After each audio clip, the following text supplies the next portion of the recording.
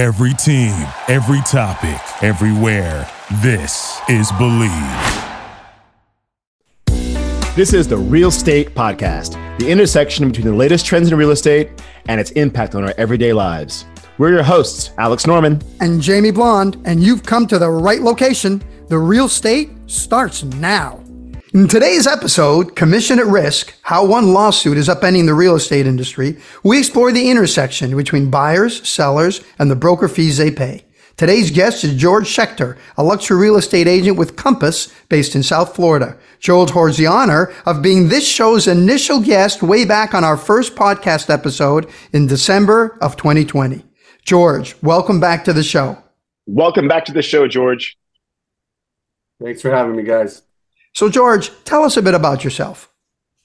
5th gen South Floridian, 2nd gen realtor, love South Florida, love this market, and just happy to be back. So, George, by way of background, in November 2023, a Missouri court found the National Association of Realtors, or the NAR, and two other brokerage firms, which were Keller Williams and Berkshire Hathaway, liable for $1.8 billion in damages. The jury found the NAR and the firms guilty of conspiring to artificially inflate brokerage commissions. The NAR has been found guilty of anti-competitive practices, including forcing sellers to pay a commission fee to buyers' agents. It's important to note that the brokerage firms Remax and Anywhere, who were also named in this suit initially, actually settled for $138 million. Now, the decision could potentially change the role of agents and loan officers, and consumers can expect more transparency when buying and selling properties. So in some cases, it's good. But also note, some agencies have already, since the ruling, stated publicly that they no longer want to be associated with the NAR, which include Remax, Sotheby's, and Century 21, to name a few. So this is a big deal. What does the decision mean for buyers and sellers in the industry at large? It changes things a bit. Most realtors have always operated under the code that it's negotiable. But essentially what the NAR was doing is, what the lawsuit is about, is that NAR and local board of realtors were not enabling agents to alter the field on the MLS to change the commission. So where it's going to affect buyers and sellers is now the agents are going to have to be very upfront and honest that you have a right to pay the commission that you want to pay. There is no set standard, as there never was, but now they have to be very clear about saying that. But sellers will be able to choose if they want to pay a buying commission or not. And for buyers now, they're going to realize that they might not have to use an agent all the time. Maybe they can do this on their own, especially in a lower price point where these numbers start to really sway people's final numbers. You could see some movement in that direction. Wait, so are you saying that the way the system is right now, how does it work right now? Where does the commission for the buyer and the seller's realtors come from right now? So it's completely different in different markets. So I'll speak to the South Florida market. In South Florida, sellers have traditionally paid both the seller's agent's commission and the buyer's agent's commission. That's always been the case. Now, sellers will have the option to say they do not want to pay the buyer's agent commission, which they always have had. It just hasn't been presented in that light to them where they've understood it. So now a buyer's agent will probably have to have his buyers sign an agreement agreeing to pay him or her commission, if they choose to buy a property that is not offering a buyer's commission, which is standard in some markets. So what is the commission, right? I mean, I think most people who are not in the industry, who want to buy and sell property, assume that the commission is 6%, and it's split 3 and 3 among the buyer and seller agent.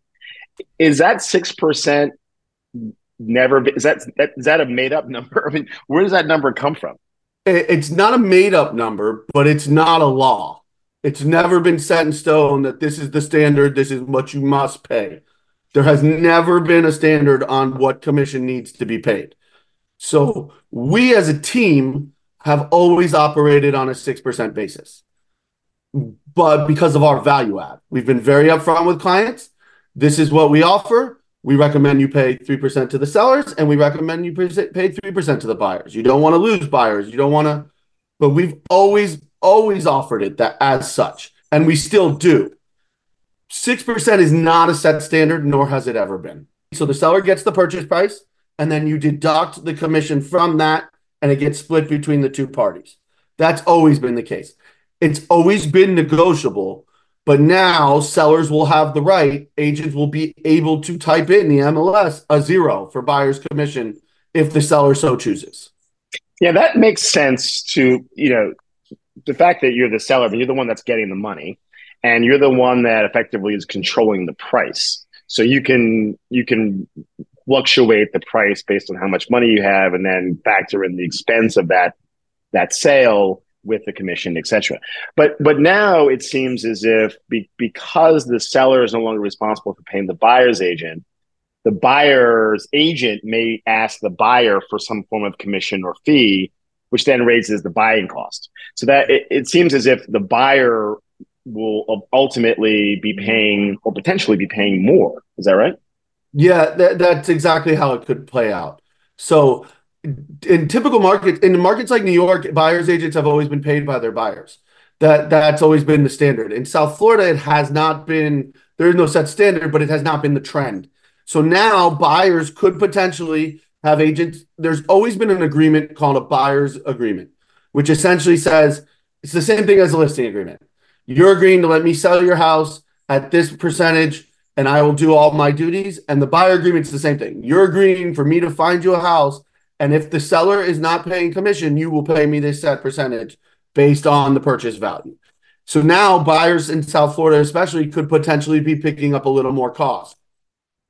Yeah, and I think that's a perhaps not as much of a challenge for perhaps the higher income, higher bigger cost buildings, what have you, or apartments or units.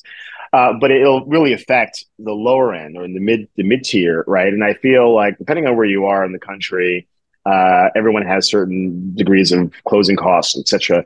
And the closing costs are in some cases, debilitating. Right? I mean, you pay all this money and then you have no cash in the bank, etc., to do all the remodeling and renovations that you would want. So it has a ripple effect, effectively saying that, okay, you may see less buyers in the market. B, you may see less renovations and construction post purchase, and the list can go on. So what are the agents now saying, or how are they educating potential buyers around this ruling? And what's the narrative now? The first and most important thing, which is it's always been a way of doing business for myself, is transparency. You have to be upfront. You have to disclose it. You have to explain to them their options and walk them through the different solutions and why each is advantageous. One of the things you said is how is this going to change for buyers? I think you hit it spot on when you said that in the lower price point, this is going to become a substantial issue. When you're getting finances and money's tight and you have a loan, adding an additional $15,000 to $20,000 might not be feasible. So you will see some buyers in this day and age try to go out it alone. And they're gonna try to not use an agent. They're gonna use the aggregators online, Zillow and whatever they can. And they're gonna try. And the pitfall to that is these deals are not just A plus B equals C. They're not as easy as they're made out to be in the public eye. There are a lot of pitfalls in a real estate deal, from inspection periods to finance to appraisal to addendums to all the legalities that go into these contracts and all of the things we manage as agents. So it's going to cost these buyers that resource, that ability to have someone, if you're a first-time home buyer and you don't understand it, who takes your call at 10 p.m. when your lender sends an email that you don't understand and walks you through why it says what it says, walks you through what your next step is, guides you through the escrow deposit, guides you, sets up your inspection periods. It's going to hurt them. Yeah, there's no doubt that this is a complicated transaction, and in any complicated situation, whether it's a legal transaction, whether it's some kind of paperwork, whether it's something related to the government, you want someone to hold your hand. There's a benefit to having an expert there who knows how the process has to work and can protect you. I always wonder if the seller is paying the buyer's broker's commission, how well represented is the buyer? I remember reading that there was at one point, I think you can tell me if that's wrong or not, George, but there was a whole industry cropped up of buyers hiring consultants to help them with the purchase in addition to the broker. In other words, always trying to find ways to improve the representation by the buyer in the transaction. But I have a question for you. Let's say this does go through and it upends the industry. Wouldn't the industry itself just rejigger exactly where the money goes, in the sense that if the buyer now has to pay his own broker and the seller is not paying the broker, wouldn't the buyer then just negotiate the price down to the equivalent of what he has to pay the broker and say, okay, this is the price, but I'm not paying, I'm paying that much less because I got to pay my broker now that you're not paying? I mean, won't there just be an adjustment into where the money comes from as opposed to a more bigger change in the whole industry? Ideally, but in the current market we're in here in South Florida, we're still extremely low inventory. So there is competition on solid properties. So when you're in a competitive issue and you're bidding against other offers, every little bit counts. So sellers are going to be cognizant of that, and they're going to go for the strongest offer, just as they always have. So it could hinder buyers in that sense as well, if they're now having to account for this commission into their offer and lowering their offer. Well, then that lowers their chances of getting that property. and the big problem is a lender is never going to approve a commission being in the loan package. So that's just money that has to come out of the buyer's pocket. No, that's fascinating. So what about the broker, right? The real estate agent and the brokerage firm? We've always known that it's probably better to be on the sell side of a deal. But now it's almost like mandatory to be on the sell side of the deal. And are people going to want to even, brokers and agents to be on the buy side? I mean, it seems like it doesn't pay out really as well anymore. Yes, the answer from my perspective is yes. Buyers need us. We're good at what we do. It's going to change how the real estate is done. There's 500, 600,000 licensed agents in South Florida. That number's going to weed out. You're going to have more established agents joining bigger and more established teams. You're going to go to less brokerages. It's going to be more reputable, established brokerages. And agents are going to now have to pitch a buyer the same way they pitch us out. When we go to a listing presentation, we bring them a packet. We present our value add. That's the thing we talk about all the time, is what's your value add here? You're going to have to do the same with a buyer, and you're going to have to walk them through why they need you in this process. Yeah, that just brings up a good point, right? Because I've been in the services side, services industry for quite a long time, in advertising and all that. And we're a fee-based business. And there's also the media industry, which has been commission-based. You buy a bunch of time on CNBC or ABC or what have you. You get paid a commission from that client, like Colgate and Unilever, what have you. It's for the purchase and the work associated with purchasing. A lot of that commission structure is going away and being replaced by pay for fee or fee-based services. So it reminds me of Miami Vice, the role in Miami, so it's relevant. The latest movie where the bad guy basically says, I don't pay for a service, I pay for a result. And the net is, if the commission goes away for the buyer, he's going to want to see a service being done and thus a result being attained, which may be, I want to pay a lot for this muffler, so to speak. So what types of services will we start seeing from the real estate side, from the agent side, that will convince buyers that paying them a fee, for example, would be worth it? So it's our services provided. Flat and simple. What we do in your entire process, from the initial meeting to the understanding of your needs, your wants, buying. I've said this before on this show, but buying real estate is the most personal thing anyone's ever going to do. So there's a lot of emotions that go involved in that, and you need someone who's going to present the right properties. They're going to negotiate, get you the best price. They're going to manage and facilitate. It's almost project management, the entire process, right? Right. It's from showing to running the deal to closing to making everything's in order. And you are seeing some brokerages who have been very proactive and ahead of the game. And I'll selfishly plug Compass, but Compass is now incorporating. We have an attorney and title now within Compass. So it's going to be more of a one-stop shop where when that buyer comes to you and they say, we want to sign this deal with you, we want to work with you, they know that we can provide them title within the company. It's all automated. It's all in front of them. It's all seamless. Communication is the most important thing in that question you just asked me, though. Agents are going to have to be very communicative to their clients. They're going to have to constantly giving them feedback, constantly making sure they're updated, especially buyers. It's something that hasn't been done in the past. So now buyers are going to get treated like sellers get treated. Okay, so I'm going to add to that. And sorry, Jamie, just one more question here on this topic.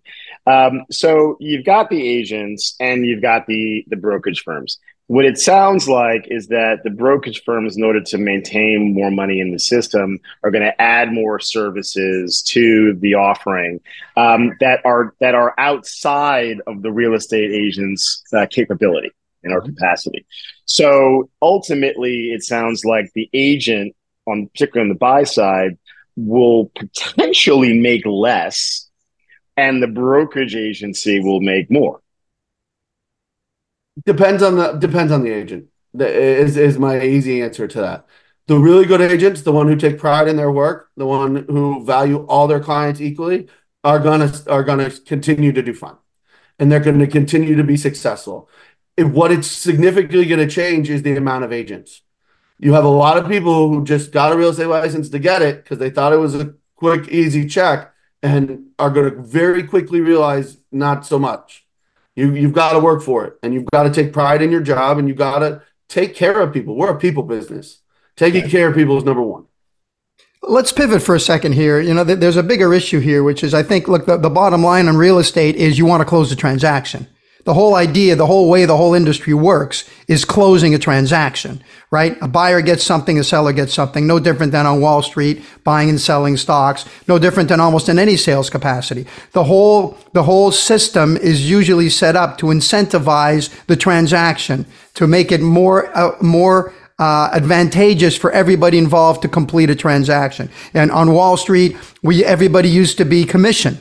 And then over time, that shifted to salary bonus. The reason I think that shifted is it gave the management more control over how they were paying their employee. You know, if an employee got really hot or did really well on commission, it didn't matter what the rest of the firm did. That guy got his commission or that woman got their commission. Now, with salary and bonus, if the firm isn't doing as well, the management can balance out the pain to everybody, kind of thing. So there's always a push and pull between control over the process versus maximizing the profitability or maximizing the incentive to transact the process. I would say that commission is more of an incentive to a salesman than salary bonus. So this seems to be more, as we look across industries, this might be changing sales in a variety of different industries in different ways as we move away, perhaps, again, in another sector now, from a guaranteed commission to what have you done for me? What are the services? And I'll pay a fee for it.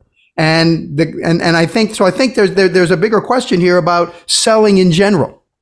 Yeah, we know, as I mentioned, Jamie, the media industry and advertising industry is changing as we speak, and particularly on the buy side. You know, as a representative of a brand purchasing media, you would normally get a commission on that transaction. That commission number has actually decreased over time and ultimately going to go away and be replaced by fee for service. So, all right, you know, you have 5 people that are going to be working on this business that are project managers or client services people, and you'll pay them a fee for the work that they do as opposed to a commission, and then pulling the salaries for these people out of a commission that is ultimately shrinking.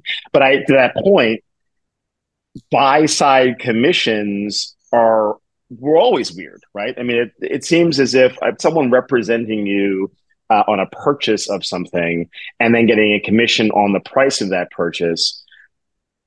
The incentive is to raise the price. Right. It's the conflict of interest.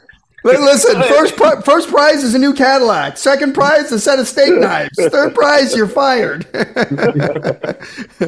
that gets back to my prior point exactly, which is how do we know that the buyer is being fairly represented when it's an advantage to both? It's an advantage to both buyer and sellers, brokers, to have the highest price possible. But that's really only an advantage to one side of the equation. That's and right. So this, and I think that's what it's, so I guess there's a bit of fairness in there too, is kind of creeping into this whole thing too. I don't know. You just said fairness, and that to me is the key word in all of that, right? So everything you said is completely accurate. It's ethics. So my business, and I think I'm more qualified to talk about this because my business is sphere based. It is my sphere. I'm not out calling people I don't know. This is clients, family, friends referring their family, their friends to me. And if I operate in the way you're saying, that stops. Simple as that. If buyers think I'm out there from the commission not to get them the best deal, then that's going to cost me business. I have always operated in a way, and it's funny that I'll say this now, and I don't think I've ever said it out loud. I have never in my almost 15-year career looked at a commission on an MLS sheet for a buyer.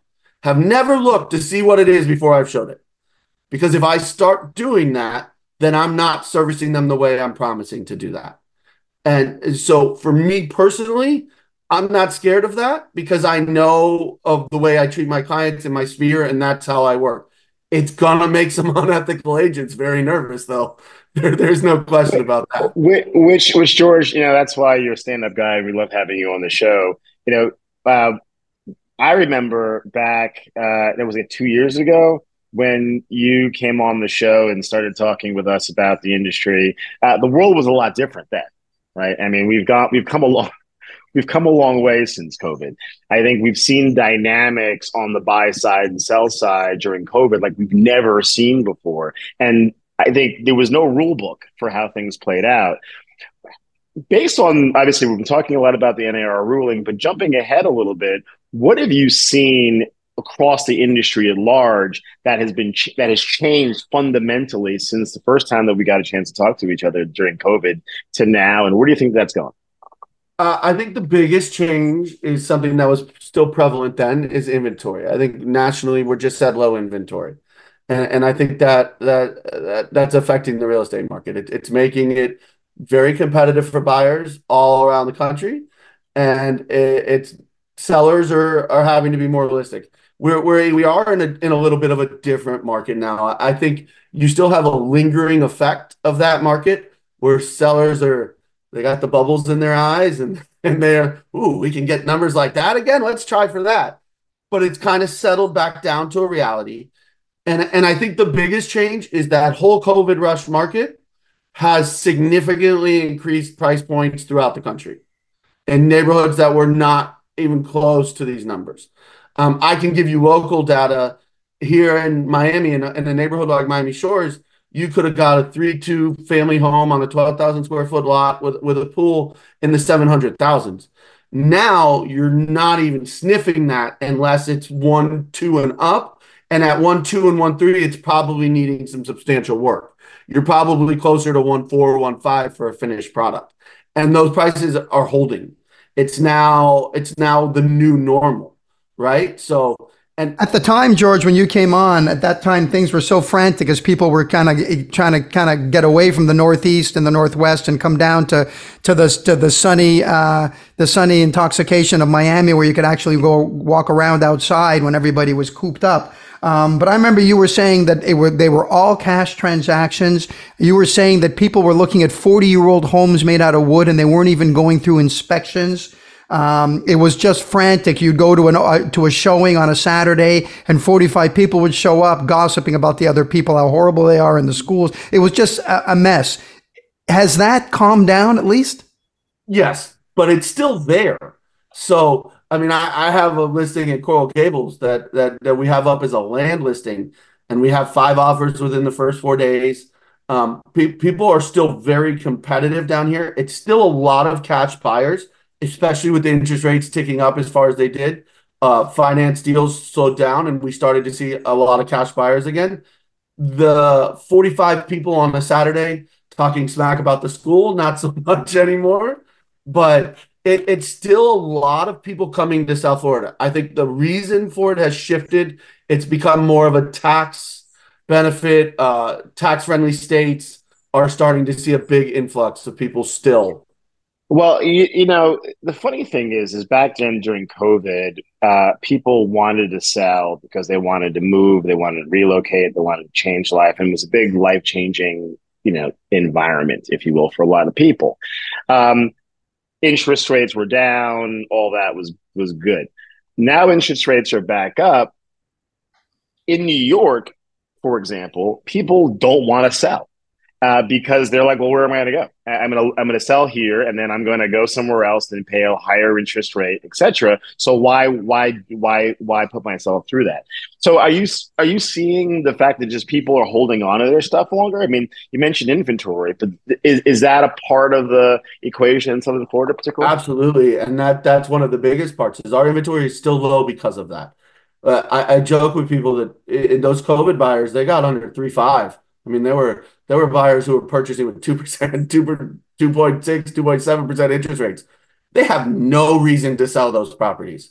They're sitting on free money. At any point, they'd rather just rent it than sell it. So that's what's keeping inventory down. And then the flip side to what you said, which is also very true, prices have risen to a point now where if you do sell and you do have a quality inventory and you sell it high, where are you going to go? Right. There's not a lot to land. Well, as we wrap up here, George, this has been so interesting. I just wanted to hit on one other point. Alex and I, in a lot of shows over the last couple of years, we've talked a lot about the migration from the cities back towards the suburbs and the growth in the suburbs, fueled by COVID and like you say, quality of life and a lot of other issues.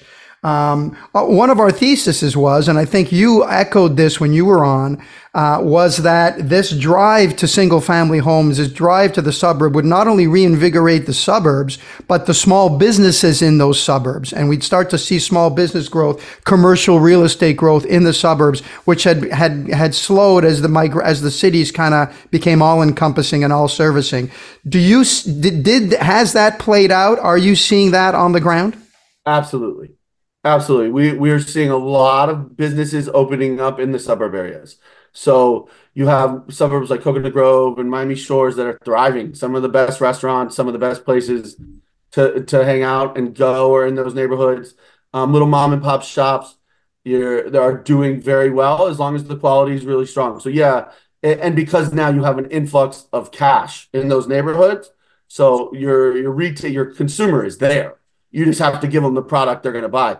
We're now seeing big chains pop up in neighborhoods. I mean, Pura Vida and Carrot Express just opened up competing stores across the street from each other in downtown. The 30. I don't know if neighborhoods need another $30 bagel joint. I don't know. Yeah. Look, I have to quickly ask you this because I am on the fence with that point of view because I feel like a lot of the small businesses are also driven by businesses like office space and the great lunch spots that you get, like the Pura Vidas, being around office buildings was kind of the way to keep their business going, on a weekly basis, as opposed to the Saturday afternoon, Sunday afternoon dog walk and get a $30 bagel.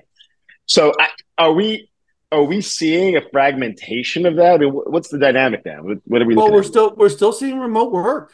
It's still predominant. A lot of people still work from home. So these suburb little spots are packed. You could go to Pura Vida right now and it's probably standing room only. Like it's just, and you have the suburban moms and dads who are kind of house parent and they're just taking care of the kids. They're there all day, and they're doing really well. And I mean, no joke, they are across the street from each other. It's not being facetious. It seems counterproductive, but it's working for both of them. Well, listen, George, we want to thank you so much for coming back on. It's always a pleasure to get your insights, especially now with such change that's going on in terms of the whole commission structure in your industry. Plus, it was great to get a nice look back and at some of the things we discussed way back when in 2020. Please don't be a stranger. We'll look forward to having you back again in the future to get your always insightful thoughts on the industry. Yeah, love the conversation, George. Thank you. Thank you, guys. Love being on. Love the show. Happy to be on whenever you need me. You've been listening to the Real Estate Podcast. Give us a quick review and rating on iTunes. Check out our website at therealestate.co and let us know if there are any new topics you'd like to hear us address. We love hearing your feedback. See you next week.